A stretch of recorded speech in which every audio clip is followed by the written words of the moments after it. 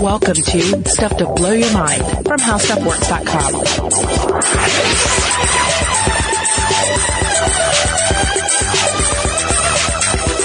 Hey, welcome to Stuff to Blow Your Mind. My name is Robert Lamb. And I'm Joe McCormick. Hey, real quick at the top of the show here, if you want to explore more of Stuff to Blow Your Mind, head on over to StuffToBlowYourMind.com. That is our mothership. That is the main website where you will find all of our episodes. You'll find videos, blog posts, links out to our social media accounts. And if you want to support the show, a great way to do it is to simply rate and review us wherever you get the show. Yeah.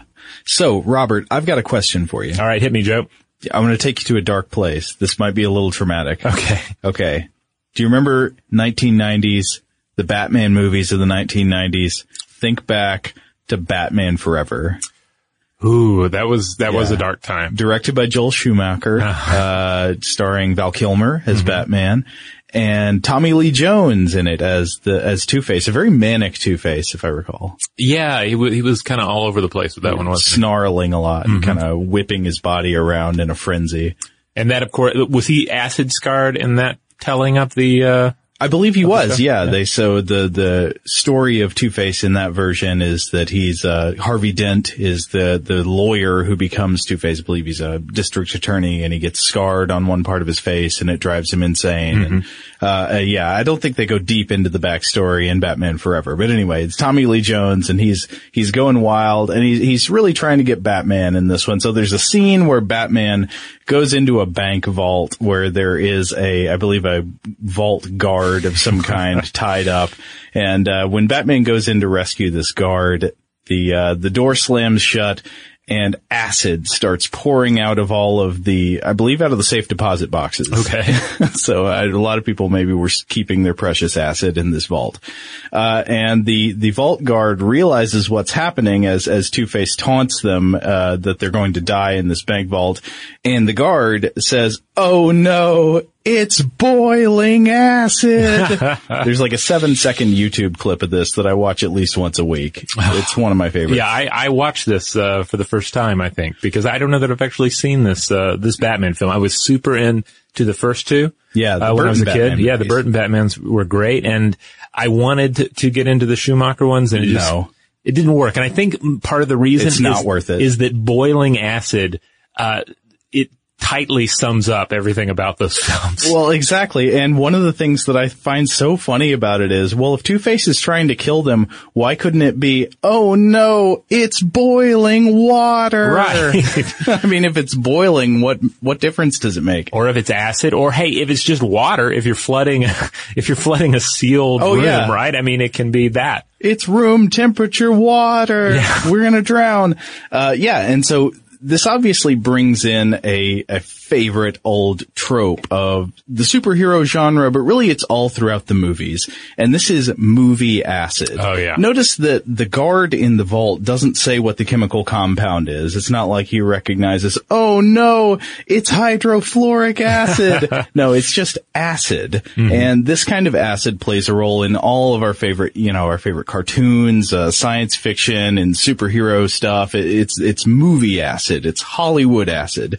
So you're probably familiar with this. You remember lots of other scenes from Batman, I bet, right? It's always in Batman, like the villain captures Batman, the Penguin or somebody's got Batman tied up on a rope dangling over a vat of acid. Yeah, I mean, it's such a vat of acid is just one of those things. It's a perfect like human technological achievement that we can then utilize for menacing purposes. You know, it's like it's like having a whole bunch of molten steel on hand or a hydraulic press. Right. It represents all of the evils of human industry and sort of the cold killer nature of technology.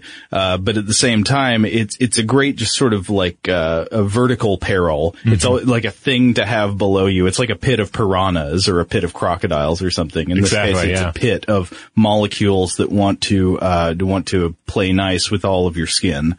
So what are the properties of Hollywood acid or movie acid, we might call it? I want to list a few and maybe you'll have some of your own. Okay, go for it. One of them is that it causes severe and immediate burns to the skin and soft tissues. Does that sound about right? Yeah, just immediate scarification, Yeah. meltification, and we can run through some examples of that in a minute. Right. So another one is if you put organic material, such as a Batman, into a vat of acid, it will kill and then rapidly dissolve that organism. So it has not only killing and burning powers, but also liquefaction powers. Okay. Yes. You with me so far? Another one is that the colors can vary, but it's never clear like water. You notice that? Right. The acid in the movies, it always is usually opaque, usually a shade of green, purple, or orange, I find. Yeah, green, I think, is the big one. And I'll mention a few examples that have instilled that idea in me. But like if I was to draw a picture, doodle something with acid on the side of a piece of paper, it would be green. Yeah, a good example of the green acid is in that classic episode of The Simpsons where Milhouse becomes Fallout Boy. Yes. And there's Radioactive Man. They're filming a scene from the movie. That's real acid. I want to see goggles, people. Yeah, exactly. Goggles, they do nothing. It's great. But another thing about the acid is that it displays ambient bubbling. So you don't have to heat it up. It just naturally boils like a pot on the boil. Well, that's so you can look at it and know that it's acid. Like it's bubbling, it's green. It could not be more acid. Yeah. And of course, the final factor is often kept in a giant vat, though sometimes also kept in something that squirts it out. You want to keep it in an open vat, open top, with some, room to have some sort of a chain system in place and some, pulleys or whatever, however you want to position your, nemesis above it. Right. Now, Robert, tell me your movie Acid story. What are your memories from childhood of beloved movie Acid? Oh, I have several, but probably the most scarring was at a young age, like too young of an age. I saw RoboCop. Who let you watch RoboCop at a young age? I think it was like an uncle's house, and it was on. But then again, RoboCop is so violent. It's hard to determine exactly what age during a childhood is appropriate to watch RoboCop, an R-rated ultra-violent picture for which there were toys, and I think still are toys produced. Another thing, to say about RoboCop is that the level of violence in it isn't incidental. It's deliberately hyper-violent, I would say, in a satirical, for satirical reasons. Yeah, it's a great film. But I think back about to my seeing it as a young person, and I'm a little appalled at times. But yeah, there's a scene where, and I'm sure anyone who's seen this has this burned into their mind as well. One of the villain's henchmen, gets just coated in acid. I believe his name's Emil. Is that his name? I think so, yeah. So Emil gets coated in acid. I don't even remember how it happened. Like, did RoboCop shoot a vat of acid that was behind him in an industrial setting? Well, there's a lot of sort of ambient industry in the movie. It takes place in a dystopian future Detroit, and they're like old factories with what we would presume are just vats of toxic waste and acid hanging around. Yeah, and somehow this guy gets it splashed all over him during a car chase scene. Yeah, and then he comes just zombie-like walking out, shambling, totally meltified.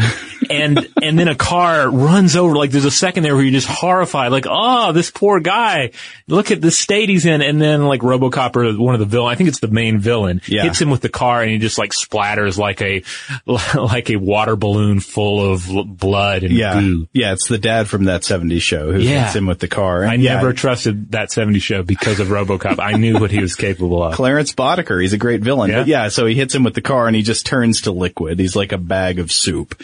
And I remember the villain, he turns on the windshield wipers. Yeah. Yeah, it's gross. But it's also, there's tons of acid in video games, right? Video games love this. I guess because acid's probably fun to animate. Yeah, and a lot of games, if you're doing a platform game, right, it's a wonderful thing to have to fall into and sort of bounce out of. But my favorite example is from Mortal Kombat 2, which was like a major game for me when I was younger. And in that, you have two wonderful uses of acid. You have a stage called, I think, the Deadpool, where you're fighting on a platform and there's just green acid fills the room around. Is it ambiently bubbling? I can't remember if it's bubbling or not, but if you uppercut your opponent into the acid at the end of the match for the fatality, then they just splash, they scream, they disappear under the acid, and then when they float up to the top, they're just a completely clean skeleton. Oh, how long does that take? 1 second, 2 seconds. Okay. Yeah.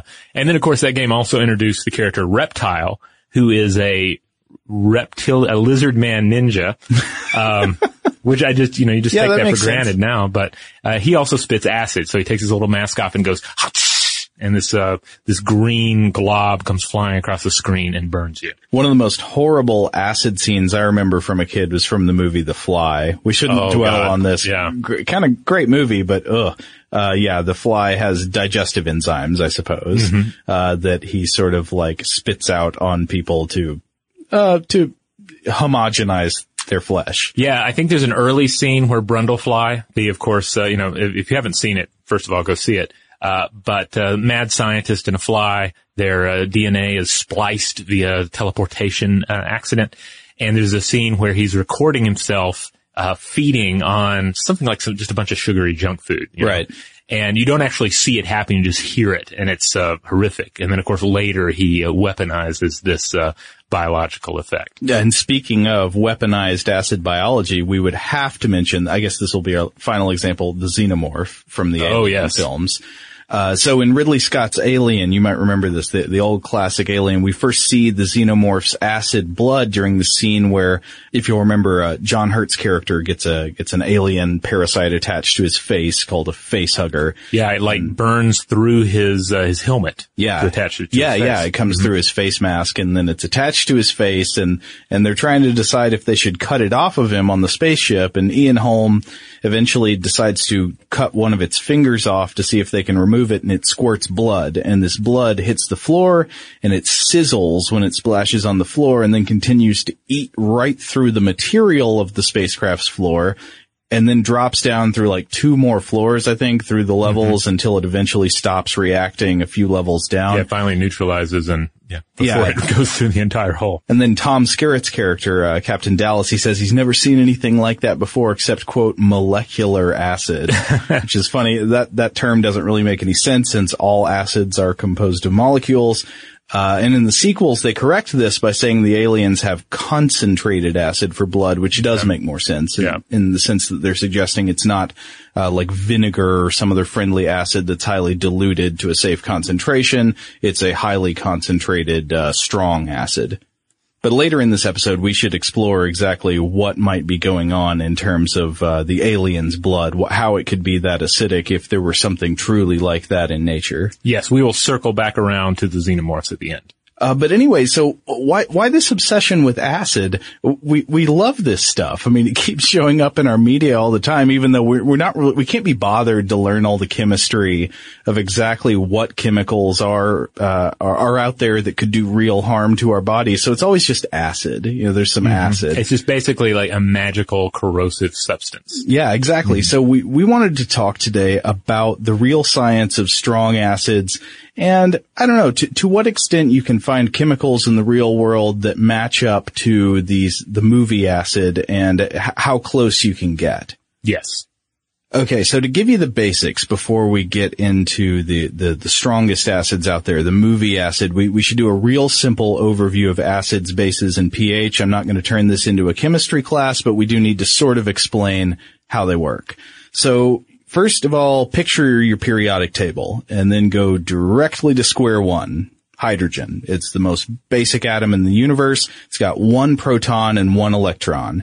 And most of the hydrogen in the universe has no neutrons, but if you want to add 1 or 2, you can get deuterium or tritium, but we're not really concerned with that right now. So your hydrogen atom, 1 proton, 1 electron, and it's electrically neutral because it's balanced like that. The electron has a negative charge, the proton has a positive charge. If hydrogen loses its electron, it becomes a hydrogen ion, which is just a proton. It's 1 single lonely proton with an unbalanced positive charge. And of course, nature hates that unbalanced positive charge. It wants to get back together. So that lonely proton is going to be looking for a way to join up with something that has a negative charge and again become electrically neutral. So water is made of the electrically neutral molecule H2O. That's 1 oxygen atom bonded with 2 hydrogen atoms. And if one of the 2 hydrogen atoms in the water molecule breaks free, it just runs off, says, I'm going to do my own thing, free of a water molecule and leaves its electron with that water molecule, you're left with a hydrogen ion, which is just that positively charged free proton, proton, and then a hydroxide molecule, which is OH minus. It's a molecule with a negative charge with one oxygen atom, one hydrogen atom.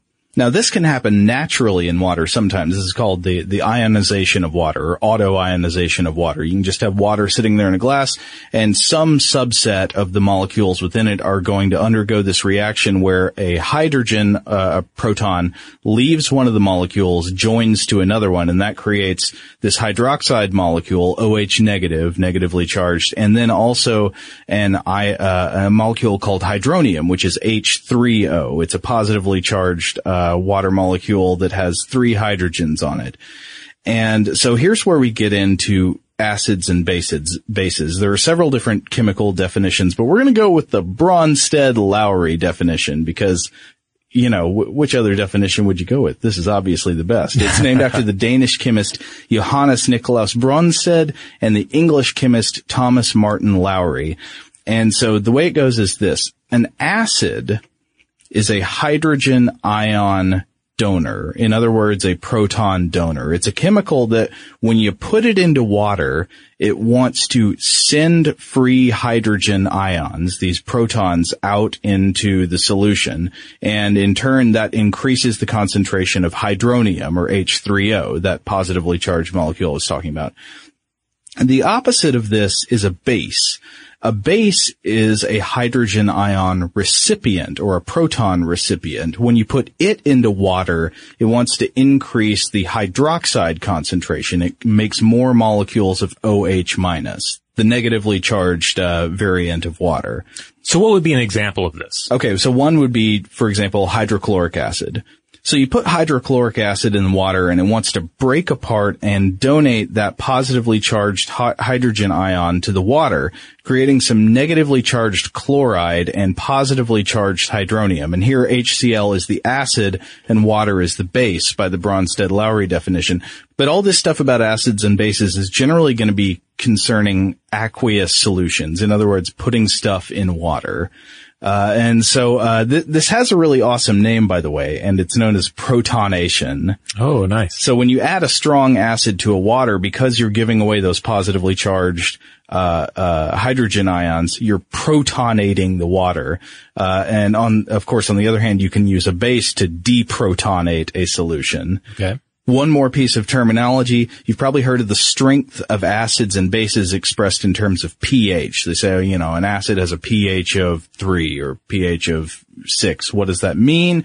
pH is just the concentration of those hydrogen ions in a solution.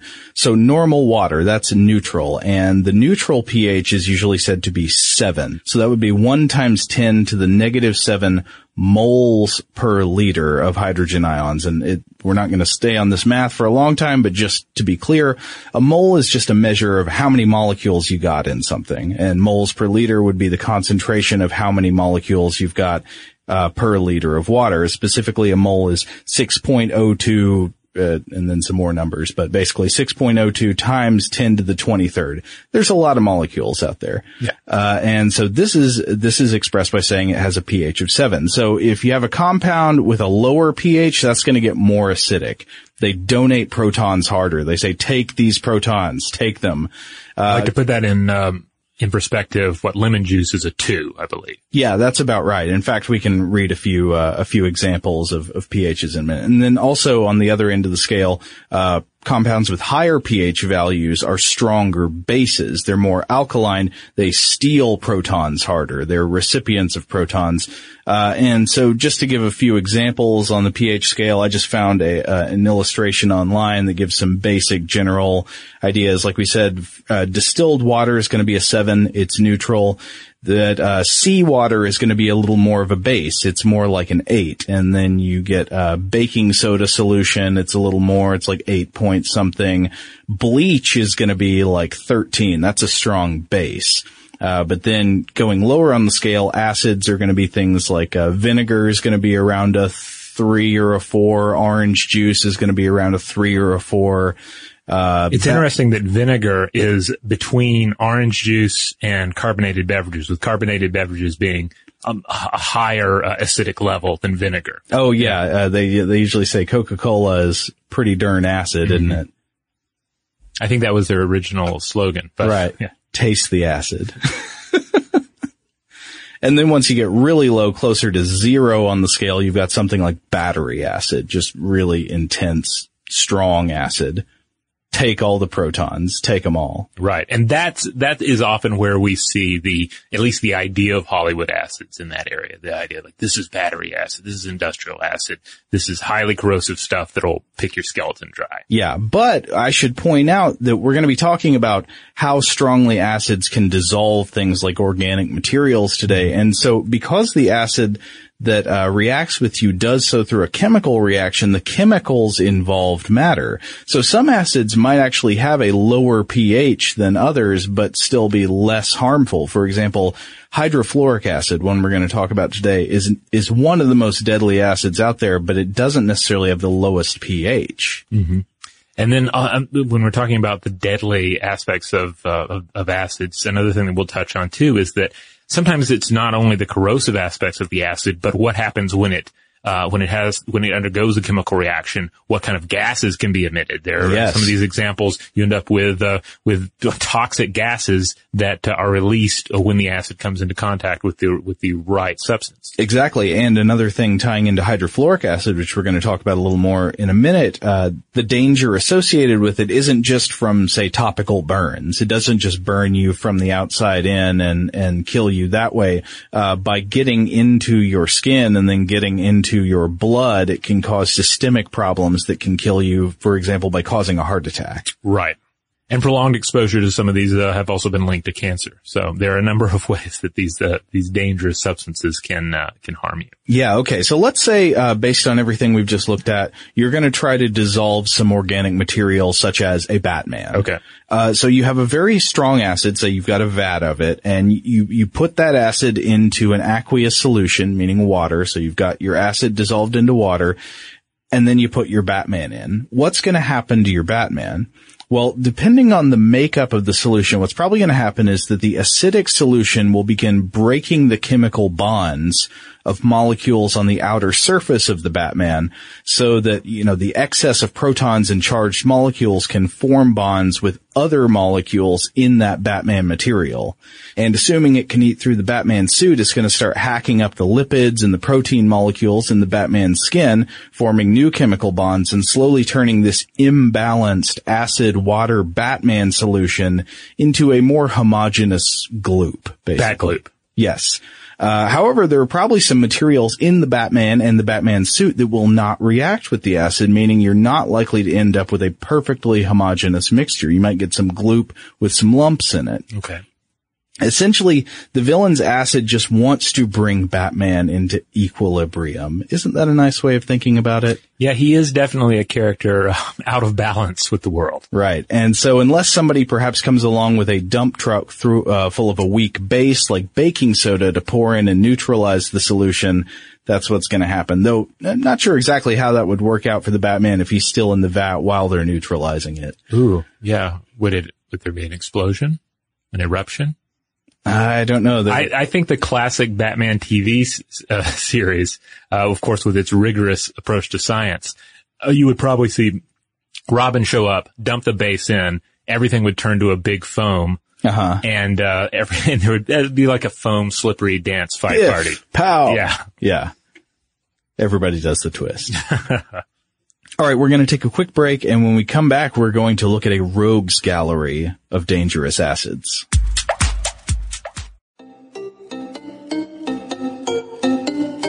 All right, we're back. Well, let's roll through a few examples of some powerful, potent, real-world acids.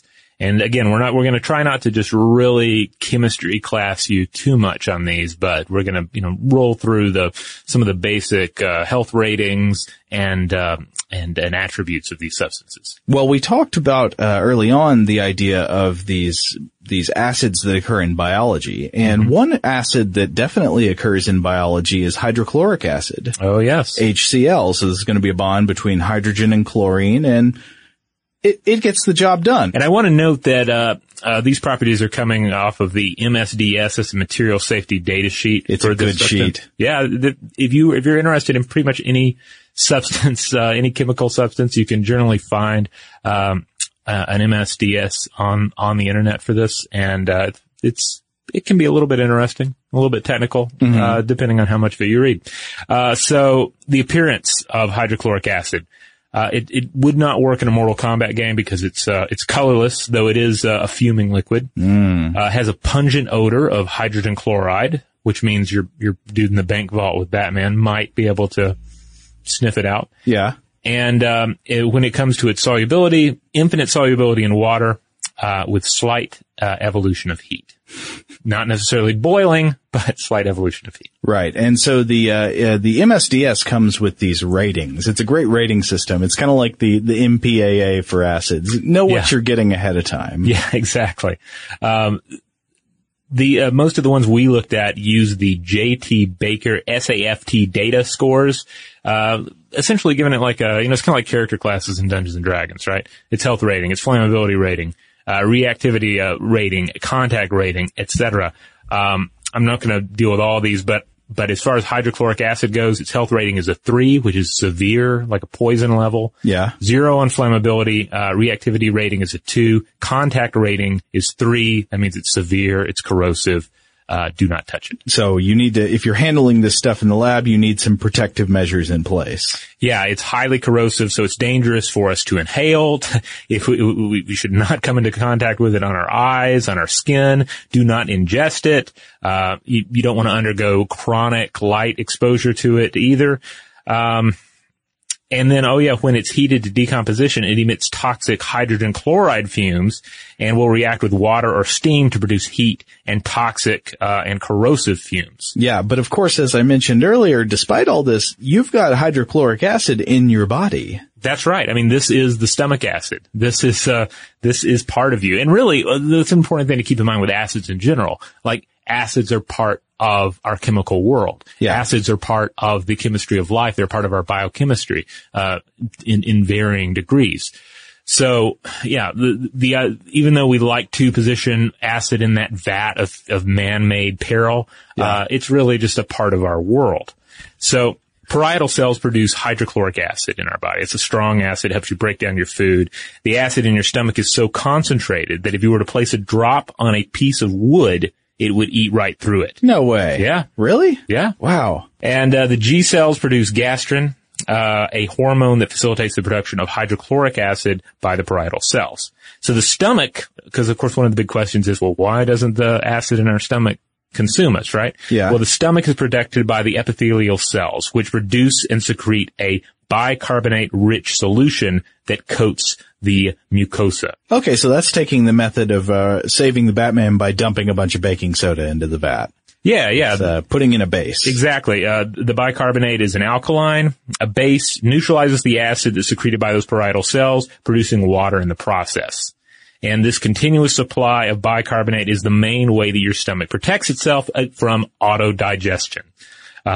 And the overall acidic environment of your tummy. So it sounds like this process of creating the base to neutralize it is not something you want going wrong in your body. Right. Yeah. That's why you generally want a good balance in your stomach chemistry. Yeah. Okay. So hydrochloric acid, that's nothing to be toyed around with. Right. But there are stronger and more dangerous acids out there. And I think maybe we should move on. So if hydrochloric acid was sort of the, the Riddler of the acid rogues gallery, I think it's time to move on to the Joker. Yes. The Joker would definitely be sulfuric acid. Darn right. Yeah. And this is one, I would say of all the acids, their technical names, sulfuric acid is the one that is most commonly used in fiction. Granted, not without a real deep understanding of what it is, but like the name itself sounds a little scary. Sulfur, it's hellish, right? Sulfuric. Yeah. The name itself sounds a little bit evil. Well, chemically it's H2SO4, so that's hydrogen with sulfur and oxygen, and it forms this molecule that is very, very keen to protonate. Oh, yes. So it's a clear, oily liquid.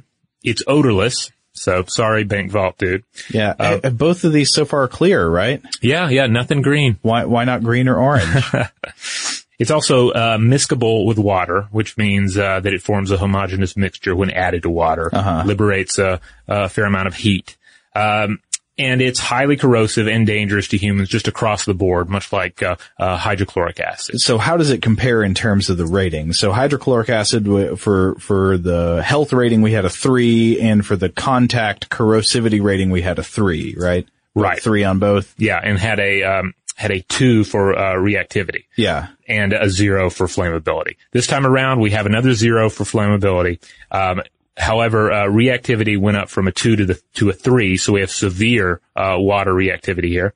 And then as far as health rating goes, we have another 3, so it's just a severe. It's poisonous. But contact rating goes up from 3 to 4, from severe to extreme, so it's extremely corrosive. How do they decide what word goes with that? I might say severe is worse than extreme. Well, I don't know. It's going to be specific to the JT Baker SAFT data score, I guess, because they need a good poet to go through and annotate this data sheet instead of like a single word, like a nice description of everyone's encounter with it, or an example from a movie, right? Like this is this is a Mortal Kombat 2 level acid. Yeah. So if you're going for this movie kind of acid, I think we're getting more into the territory here of acids that are really gonna maybe not behave exactly like the movie acid you're used to, but get closer to that than many other things would. Right. Now, some other bad stuff about sulfuric acid. When heated to decomposition, it produces toxic fumes of oxides of sulfur. It will react with water or steam to produce toxic and corrosive fumes. It reacts with carbonates to generate carbon dioxide gas, and with cyanides and sulfides to form poisonous hydrogen cyanide and hydrogen sulfide, respectively. All sounds lovely. Yeah. So again, that's something though that is often, I don't feel like that's utilized. The resulting toxic gas of acid interactions in films. We're so concerned with what happens when the xenomorph blood gets on you or your armor or the floor, but how about any resulting fumes? Well, yeah, we're always so much more concerned with liquids than with gases. One example is volcanoes in movies. Oh, yeah. Volcanoes in real life, I think they're way more likely to suffocate and kill you with gases emitted, or by covering you in ash and ejecta and stuff like that. But what you see in the movies is the lava. People are running away from liquid lava rolling down the hill toward them. A volcano is very likely to kill you, but it's very not likely to kill you that way. Another thing, and this is going off topic a little bit, but flamethrowers in a confined space. Yeah. It's a staple of our entertainment, and yet it is such a bad idea to just rapidly consume. I mean, a flamethrower in general is a bad idea, a real flamethrower. Oh, yeah. Quick way to suffocate yourself. Yeah, it's a great way to suffocate yourself, and it's rarely is that explored. The only example I can think of offhand is that there is a wonderful Nazi zombie film from the 70s or 80s titled Shockwaves. And there's a scene where they don't have a flamethrower, but they light some flares, I think, to ward off the creatures. And they're in a confined space, and it just eats up all the oxygen, and everybody's like gasping for breath. And I remember at the time thinking, thank you, movie, for thinking a little bit. That's smart. Yeah. Okay, but back to sulfuric acid. So sulfuric acid, based on how dangerous it sounds, you're probably never going to have this in your home, right? Well, not necessarily. Oh, no. Now, you might be able to get sulfuric acid in the home in some diluted concentrations.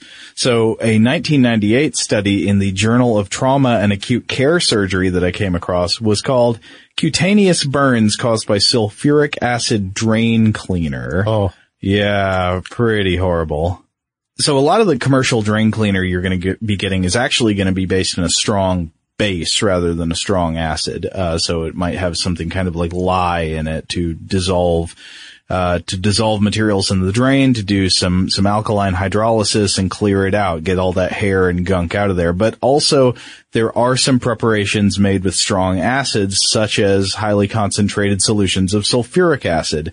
And some people will sell these and you can buy them. And this has caused accidental, and sometimes intentional burns in the home. So this study looked at a period of 13 years ending in May 1996, looking at children and adults who sustained sulfuric acid burns in the home through products like these.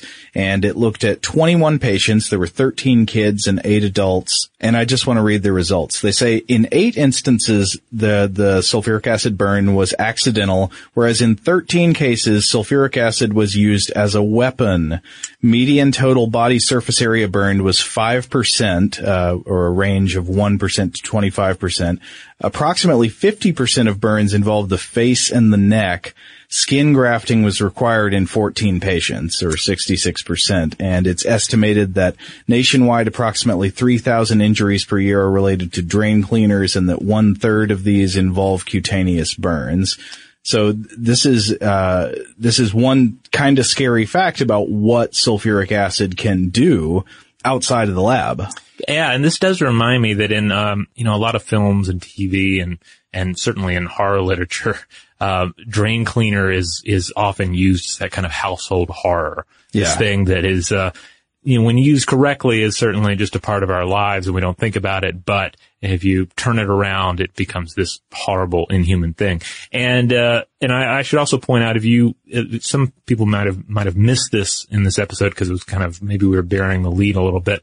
But, the most recent Creepypasta episode that Christian and I did gets into the issue of acid attacks and, the restoration, surgical restoration of individuals who have, experienced acid attacks. Yeah. So it mentions the grafting that was mentioned in this study. And so, that's a horrible thing to think about it in real life being used as a weapon. Probably doesn't behave exactly the same way we do see the movie acid behaving, or certainly not as rapidly, but at the same time can cause very severe burns and damage to the body. So it's not something to mess around with. Indeed.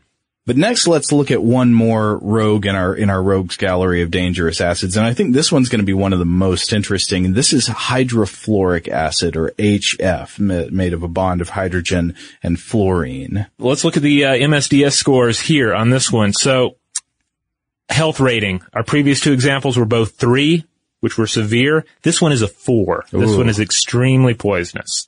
This one also has a 0 on flammability. Its reactivity rating is a mere 2, so that's down from 3, that we had on, sulfuric acid.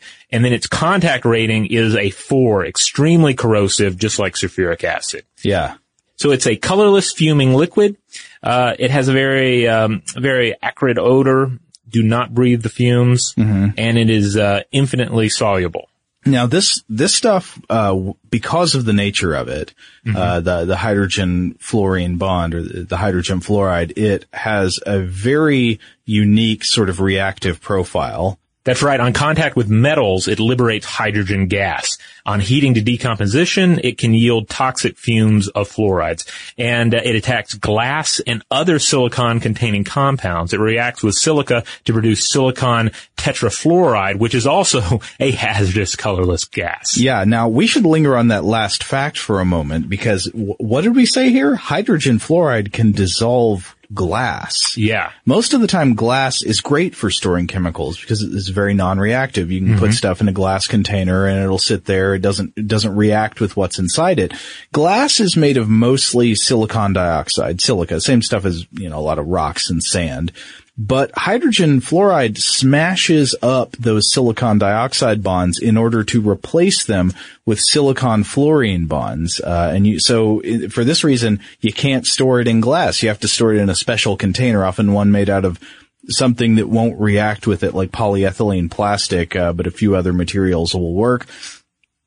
And I wanted to talk about a couple of videos that I found on the internet that are very interesting dealing with hydrogen fluoride. And if you want to watch these, if you're in a position to watch these as you listen to the podcast episode, we will include links to these on the landing page for this episode at stufftoblowyourmind.com. Yeah, so these were done by a group that puts out chemistry videos on the internet called Periodic Videos, or Periodic Table Videos. It's out of, I believe, the chemistry department of University of Nottingham.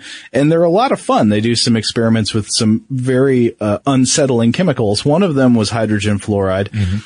Where they decided to put a light bulb in the hydrogen fluoride. So it's a live light bulb with power running to it, lighting up, half submerged in a container of hydrogen fluoride. And what do you know, after a little while sitting in the solution, the glass part of the light bulb breaks off, and it breaks off in a very strange way, cleanly, with a circle around where the surface of the acid is lining the outside of the glass bulb. Oh, and nice. It just kind of shears it off as if it had been scored and then removed. And that, of course, is pretty freaky because then the filament immediately comes off and it starts kind of sparking. But then they did another video, which I thought was really interesting, and this one's really worth a watch. So this is comparing the flesh-dissolving properties of 3 different acids, actually the 3 we've just talked about. This is the one I watched, and this one's a lot of fun. It's fantastic. So in all 3 cases, what they did is they got a raw chicken leg, and they suspended it from a string, partially submerged in the acid. And then the states of the 3 chicken legs are monitored. And the 3 acids they did, like we said, are the ones we've just talked about: hydrogen chloride, or HCl, sulfuric acid, or H2SO4, and then hydrofluoric acid, or HF. Now, the sort of, the profile we saw affecting the chicken leg was very similar for the hydrogen chloride and the sulfuric acid, wouldn't you say? Yes. They seem to do the same thing, which is that after about 5 minutes, not really any noticeable changes. I'm sure if that chicken leg could feel, it probably wouldn't feel good, but you don't really notice any burning on the outside. After 30 minutes, still nothing really noticeable. So this already is not exactly lining up with what we know about movie acid, right? Right, and these are our best and our brightest acids. Yeah, exactly. But overnight, some really interesting stuff started to happen with these 2. So the previously clear solution takes on a dark pigment. And the part of the chicken that has been submerged has turned into this dark, viscous jelly that drips off of the bone when you lift it up.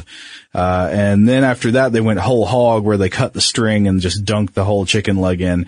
And it's gross. It just continues to darken the acid solution, turn it into this gloopy, darkened jelly, and it sort of begins to liquefy the outer layers of the chicken leg. Don't know what would have happened if they'd just kept it going for weeks. After a day, it was not looking good. Right. It was thoroughly unappetizing. That is for sure. Yeah, I don't know. People just don't. For some reason, you want to eat a piece of chicken, you don't want to eat some chicken jelly, but yet you like grape jelly. Yeah. Well, there are different jellifications of flesh that are consumed, aren't there, in like French cuisine? Oh, I suppose so. Yeah, that's right. What's it called? Aspic. Yeah. Ugh. Okay. Moving on now. So that's hydrogen chloride and sulfuric acid, but the real strange one contributing here is the hydrofluoric acid. This being the one that we just covered, the one that dissolves glass. Yeah. And so similar profile at the beginning. After 5 to 30 minutes, really not any significant observed changes. Like we said, it probably, if you could be that chicken leg, it would not be pleasant, but just looking at it, nothing strange seems to have occurred. But again, overnight, some really crazy stuff starts to happen. Unlike the other 2 acid solutions, which darkened and took on the red pigment, this acid solution remains clear. And the part of the chicken leg submerged in the acid has sort of partially disappeared and has a white discoloration along the sheared away surface that looked to me, I don't know what you thought about this, it looked to me like frost or freezer burn. Yeah, it did have that kind of appearance. Yeah, and then also the entire rest of the leg has become discolored. So all of the red pigment in the muscle, it looks like it's just been drained away. Mm-hmm. And even the part way up out of the acid has become pale white with greenish spots. It's lost its pink pigment. And then after they drop the whole thing in, when they cut the string, it looks almost like extremely overcooked boiled chicken. Yeah. Pale white all over except for a little part sticking out which looks green and diseased. Like just the worst example of steamer tray lunchroom chicken legs you could possibly imagine. Yeah, and so I do recommend the video because the chemist who they talk to in the video has a theory about why this happens, and I'm not going to repeat his theory, but it's worth checking out. It's pretty interesting. He also has wonderful, like, frizzy white hair. He's just a fabulous example of a British scientist. Yeah. Okay. All right, we're going to take a quick break, and when we come back, we will get into the realm of superacids, and then we will reconverge with the xenomorph. Hey everybody, trips to the post office are never convenient, so why not get postage right from your desk with Stamps.com? Stamps.com gives you special postage discounts you can't get at the post office, including first class, priority mail, express, international, and more. You'll never pay full price for postage again. Yeah, so here's how Stamps.com works. It's pretty simple. You use your own computer and printer to buy and print official U.S. postage for any letter or package. Then you just hand the mail off to the mail carrier or drop it in the mailbox. You're done. That's it. It's that easy and and that's all.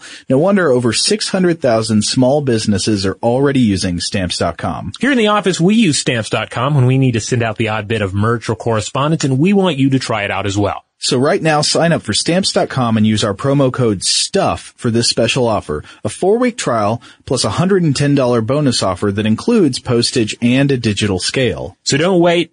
Get started with Stamps.com today. Go to Stamps.com right now before you do anything else. Click on the microphone at the top of the homepage and type in STUFF. That's Stamps.com, enter STUFF, and start mailing things. Okay, here's a question.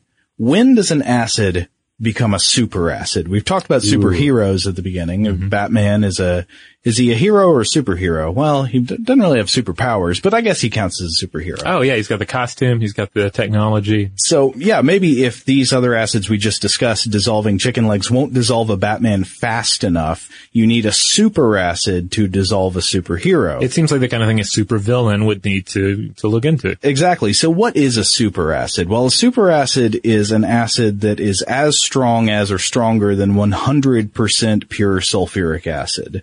And why would you ever have anything like this? What's the point of it? Well, acids are an incredibly important catalyst in the chemical industry, which is maybe why they're in, in these industrial settings in big open vats. Yeah. But they have a number of applications and potential applications in fuel cell technology and the chemical and petroleum industry. So, for instance, acids don't usually react with hydrocarbons, such as oil, petroleum, but superacids do. Yeah. And so we figured it's worth looking up. What's the strongest acid known to humankind?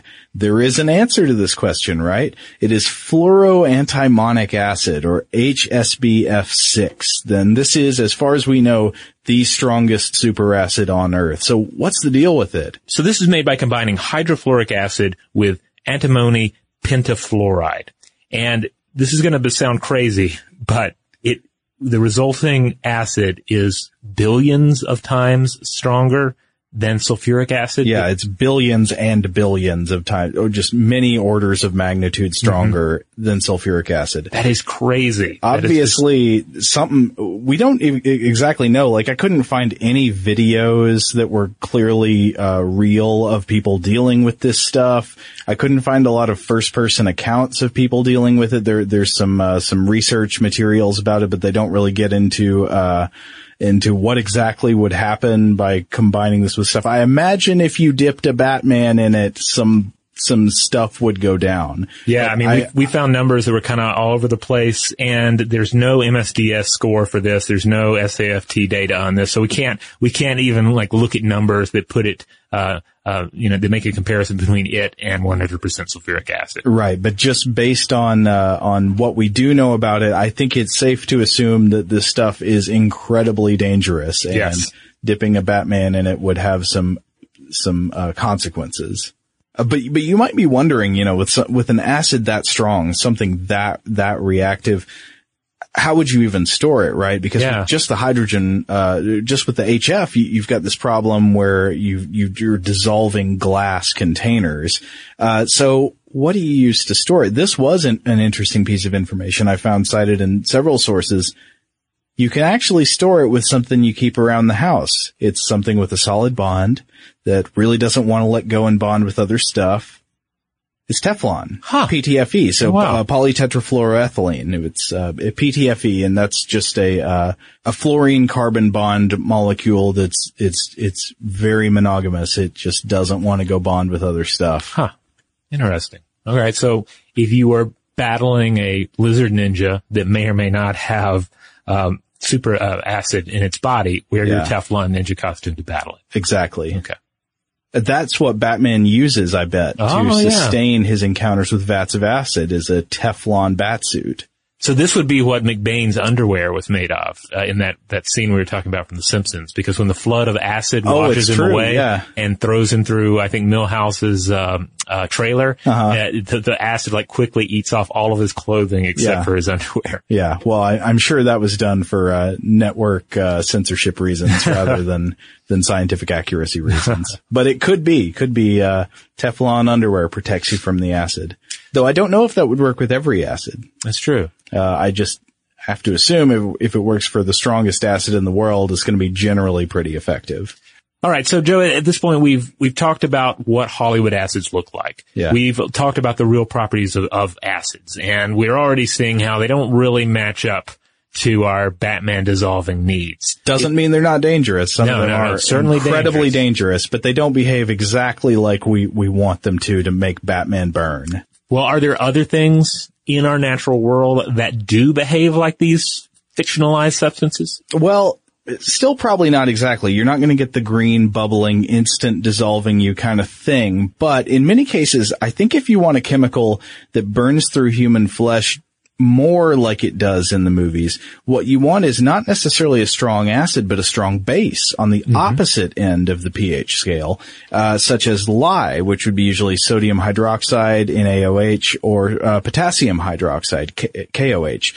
And so I want to bring to your mind a scene from a movie you might or might not have seen. You've seen Fight Club, right? Oh, yes. Mm-hmm. You remember the scene in Fight Club where Brad Pitt and Edward Norton, they're sitting around a table and they're making soap, because this is a plot point in the movie. And one of the ingredients in making soap, and this is true, is lye. And in the scene, Brad Pitt, he takes Edward Norton's hand and he kisses him on the hand, and then he pours lye across the wet spot where his lips were. Uh-huh. And this causes a reaction that begins to burn Edward Norton's hand. And for the sake of, a kind of macho and somewhat grandiose sense of carpe diem, Brad Pitt convinces Edward Norton to just sit there and endure the pain of the chemical burn instead of washing off the lye. And he also tells him that washing it off with water would only make it worse, and eventually he uses vinegar to neutralize the acid. Now, you shouldn't take your chemical safety information from a podcast. We are not chemical safety experts, and you should always consult those real experts before dealing with strong acids or bases. But from everything I've read, Brad Pitt's wisdom about the vinegar here is not exactly true. It is true that a strong base like lye is activated in the presence of water, and that you can use acids to neutralize bases. But if you've got lye on you, my non-expert opinion is that your first priority is just get it off you. Get it off your skin as fast as possible, rather than running around looking for a crate of lemons to squeeze on and neutralize it. Washing it off with water would be one way, but you just want it off your skin as fast as possible. Also worth pointing out that commercial vinegar is mostly water. It's acetic acid, but it's highly diluted with water. But yes, in any case, this is an example of what strong bases can do to the skin. And in some ways, the scene is kind of accurate. Like a strong base like a lye in the presence of water on the skin can definitely burn you. It can cause bad chemical burns, and can definitely truly dissolve human flesh under the right conditions. This is one thing we also see the movie acid being used for. It's like the mafia hitmen in the movie have some vat of acid in their basement, and they whack somebody and they put them into the vat of acid and it dissolves them. Right. But studies have actually shown that if you really want to dissolve a human body, we're not trying to give anybody pointers on how to commit murder and dispose of evidence. This is just science presented by the Mafia Science Institute in New York. Yeah. Apparently the better way to do that would be with a strong base rather than a strong acid for fully dissolving flesh. And one piece of evidence for this is something we've actually talked about on the podcast before. You remember the episode we did last October about the future of the dealing with human remains? Yes. And green burials and stuff like that. And so one method we talked about is known as alkaline hydrolysis. And this is a method of disposing of cadavers. It's used by lots of medical facilities. And there's increasing interest in using it as a cheaper and greener alternative to traditional burial and cremation.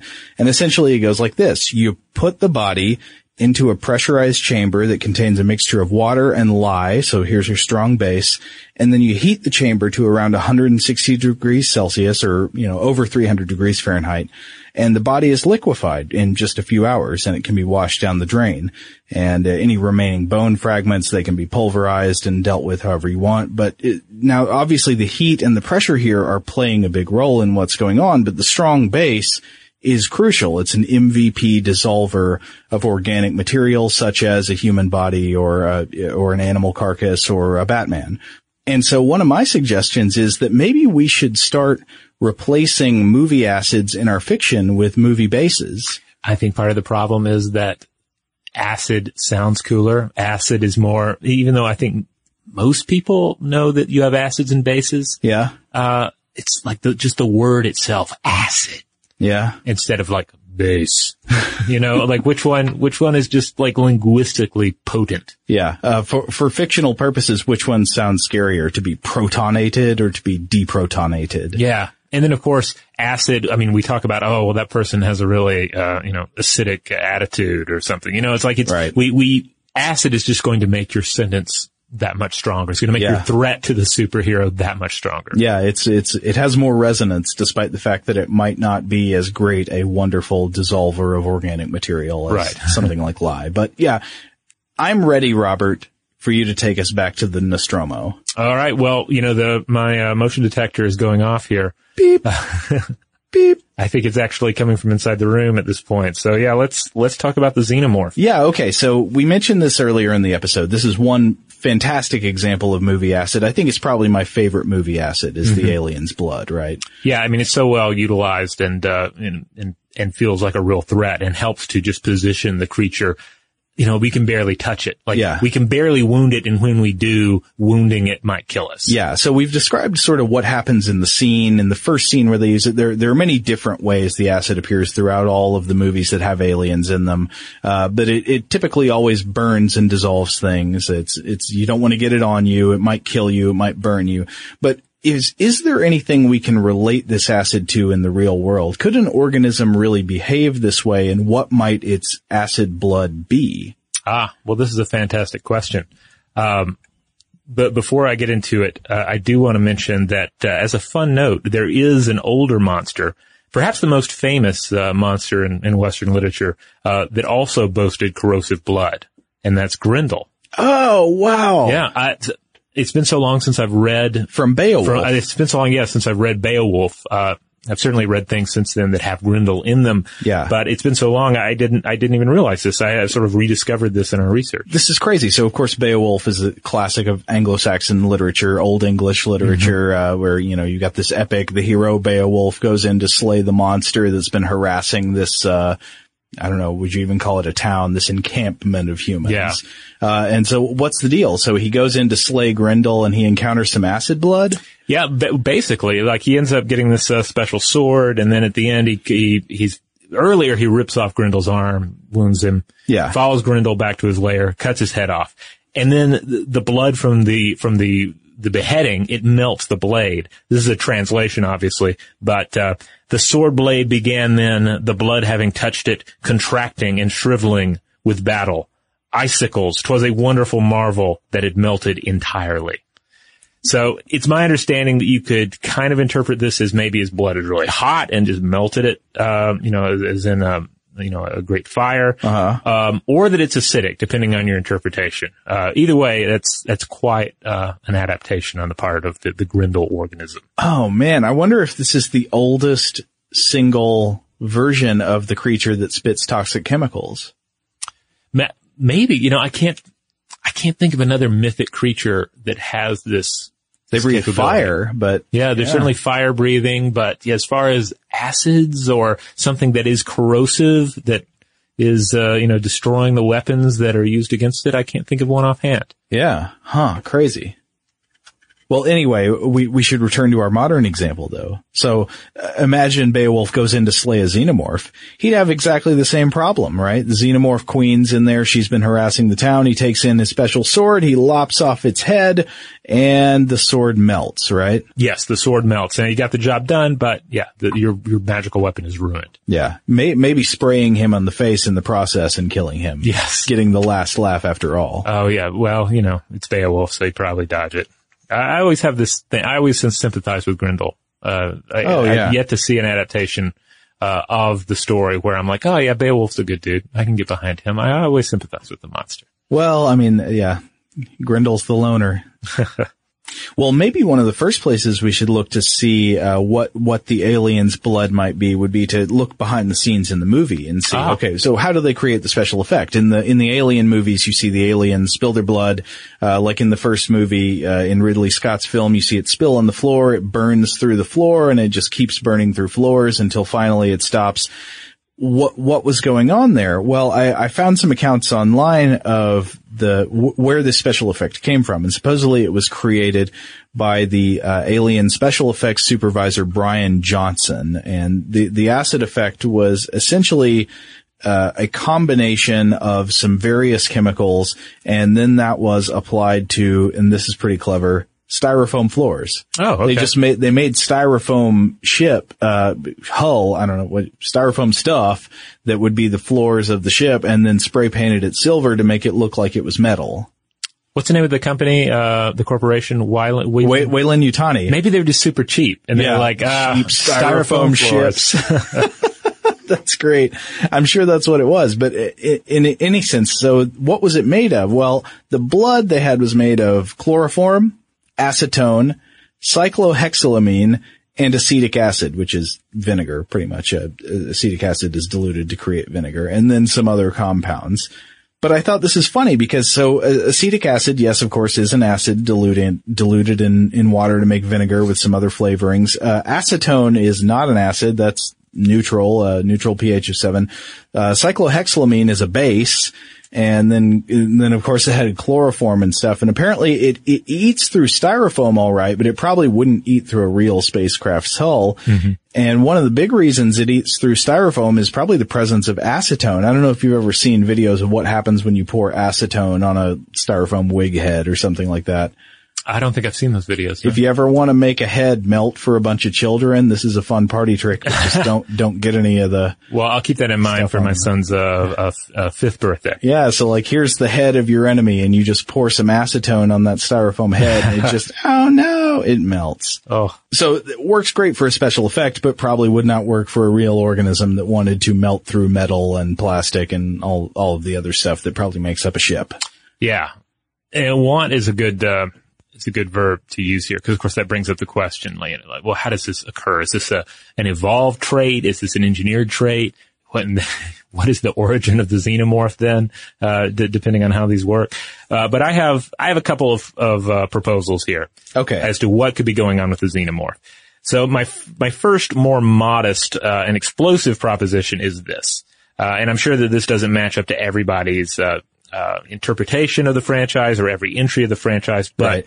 Here's the thing. Okay, so we see the thing bleeding acid when it's harmed. Right. You shoot it, cut it, whatever, acid shoots out. And of course, we also see it using the acid offensively occasions, such as when that face hugger melts through the glass dome on the helmet. Oh yeah, it didn't have to cut itself to do that. Right, it somehow just utilized it, right? Secreted this. So what if this isn't the creature's blood at all, really? Not properly, but rather an acid stored throughout the body to react to physical harm, that in turn harms the attacker. That's interesting, because it wouldn't have to be the blood, would it? I mean, right.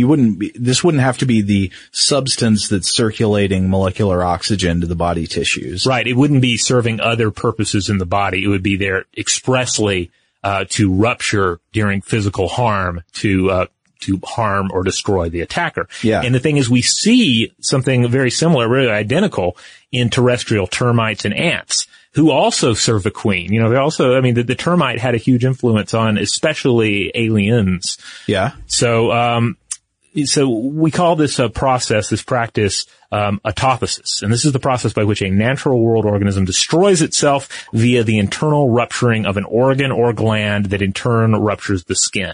So it's a purely muscular exercise caused by deliberate contractions around the engorged tissue. Fascinating. Yeah, I mean, it's crazy because this is the kind of thing that apparently evolved from pooping on your enemy. Like, what started off as like poop on the enemy when they attacked. Defensive defecation. Yeah, defensive defecation. But then it becomes like, if you can't get that poop out of the anus fast enough, just like make it rupture through your body. And that has steadily evolved over time into more complex modes of self-rupturing. And the body buster par excellence here is Neocapitermes terracula. And this is a fabulous organism. So the species workers grow abdominal sacs of toxic blue crystals throughout their lives. But these explosive backpacks, as some studies refer to them, are most pronounced in elderly workers. So, okay. So as they become less useful to the colony, they sort of turn into the suicide bombers. Exactly. Like, you know, you have dull and useless mandibles. You're really not that much use, but you've become a stockpile for toxic substances, and that becomes your purpose. When enemies invade the termite mound, they just rush forward. The invaders then bite into their bodies, and that's when the blue crystals combine with salivary secretions to produce a deadly chemical weapon. Huh. So that would mean that the xenomorph here would simply boast a system of pressurized acid tubes, and it's merely the rupture of those tubes that we see, and is therefore an act of autophasis. So this would be like highly concentrated stomach acid or something else that has evolved into this defensive mode. Yeah, and of course we do see from our own stomach, so like we talked about earlier, that it's possible for a body to contain within it some concentration of acid that would be very damaging if we encountered it externally or in the wrong part of the body. You just need specialized cells along whatever, body tissues containing it to buffer it, essentially, to keep it from reacting with the rest of the body. Exactly. Now, of course, all of this is taking a very terrestrial approach to it. It's taking a very carbon-biased, water-biased approach. Yeah. But of course, not all modes of life, not all biochemistries out there are necessarily based on carbon or based on water. So we might have to take it a bit further. What sort of organism might have blood that is either incidentally or adaptively corrosive, at least to our sort of flesh? Well, perhaps they're silicon-based life forms as opposed to carbon-based. So even here on Earth, we have silicic acid, which is a very weak acid in our hair, our nails, our epidermis. So it seems conceivable that this, or perhaps hexafluorosilicic acid, might play into a silicone-based xenomorph's anatomy. Huh. And this is the exact sort of biochemistry that could enable a life form to thrive in a sulfuric acid-rich environment. Now, I'm not sure it could be as potent as what we see in the films, but this is an area where I think, if there are any biochemists listening, you'll have to weigh in on that for us. Yeah, well, I mean, how reactive would an acid or whatever the chemical is, maybe it's a strong base actually that it's releasing, how strong would it have to be to really eat through the hull that fast? Is there any chemical that would really eat through the hull that fast? I don't know about that. Maybe what if it has the fluoroantimonic acid in it? Yeah. And the thing is, for a defense, if you're thinking about something that has evolved this as a basic defense against humanoid creatures that are at least semi-human. Yeah. Like you wouldn't need a very strong acid, or base at all to just like get in their eyes and give you a moment's advantage in some sort of an altercation. Right. But anyway. It seems as if it's an organism perfectly conceived to be unkillable on a spaceship for plot purposes. Indeed. It is a perfect organism. Now, some experts, including the late great Carl Sagan, have speculated that alternate astrobiologies could still entail carbon, but depend on something other than water as the solvent, such as ammonia or perhaps hydrofluoric acid. What? Yeah, and of course this is crazy because we mentioned the facehugger burning through the presumably glass helmet. Yeah. And what does hydrofluoric acid do? But it can break down glass, as we mentioned. Yeah, of course. Now it does take a while. Yes. Again, one of the things that's always not quite matching up right between the movie acid and the acid in the real experiments we're talking about is just rapidity. Yes. It's just the time it takes to dissolve things. Right. Everything's instant in the films, and it doesn't seem to be that way with real chemistry. So here's a quote from Sagan in 1980's Cosmos, his book. Perhaps elsewhere some solvent other than water is used. Hydrofluoric acid might serve rather well. Although there is not a great deal of fluorine in the cosmos, hydrofluoric acid would do a great deal of damage to the kind of molecules that make us up. But other organic molecules, paraffin waxes, for example, are perfectly stable in its presence. I like your Carl Sagan voice. It's not that great of a voice. What we need Chuck to come in and do his Kermit the Frog voice. Oh yeah? Which I think also sounds very Sagan-y. I don't think I've ever heard that one. Oh, you should ask him to do a little Kermit, but read some Cosmos. I think your Carl Sagan's pretty good, man. Don't put yourself down. All right. Well, Sagan's not the only one to chime in on this. Plenty of other biochemists have also looked at possible alternate biochemistries, and they've presented sulfuric acid as a possibility. So it's certainly more cosmically common. Yeah. So it would make sense. In the 2007 book, The Limits of Organic Life in Planetary Systems, And this is a book by a number of authors. Its credited authors are the Committee on the Limits of Organic Life and Planetary Systems, the National Research Council, and a few other bodies. I'm not going to list them all. But in a chapter titled Why Water Toward More Exotic Habitats, they state the following, quote, sulfuric acid is a reasonably good solvent that supports chemical reactivity. Sulfuric acid is known to exist above Venus, where 3 cloud layers at 40 to 70 kilometers are composed mostly of aerosols of sulfuric acid, about 80% in the upper layer and then 98% in the lower layer. The temperature, about 310 Kelvin at about 50 kilometers altitude at about 1.5 ATM, is consistent with stable carbon-to-carbon covalent bonds. Huh. So the take-home here is that, yes, it is conceivable that we would have a carbon-based life form in which the solvent is sulfuric acid. It's reasonable. Now, whether that life could actually match up to the just profound standards that we've set with the xenomorph, that's another issue. Yeah.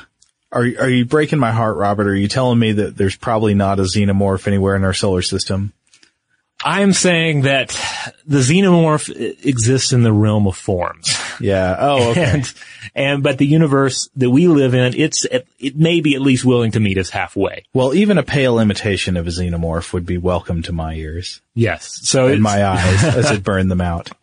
So if you live to be, several thousand years old, your life prolonged by all the various technologies available to you, and you set yourself on the perfect death. You want to die via the acidic blood of an alien species. Mm-hmm. There is maybe some hope. So, Robert, I've enjoyed exploring this with you because I've always loved movie acid, and I wonder what it is that captivates us so much about acid. I want to go back to that question I started with. Why, they put Batman in the bank vault. Okay. And, oh no, it's boiling acid. It could have been boiling water or even room temperature water, and it still would have killed him, but that wouldn't be nearly as interesting. For some reason, we want acid.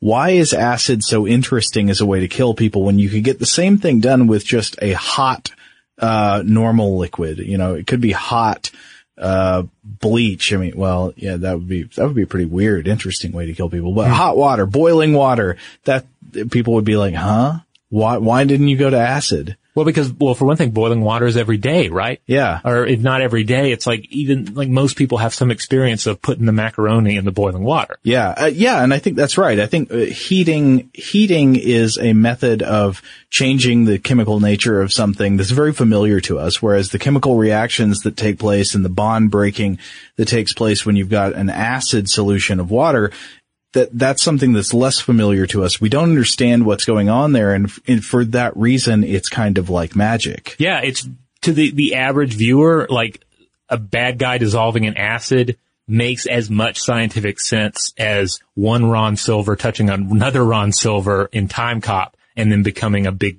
red goo of melt. Right. But that's why they're both wonderful. They capture the magic of nonsense. Exactly. They put it right into your face. Or on the face. Yeah. Mm-hmm. Hey, so there you have it. Hollywood acid.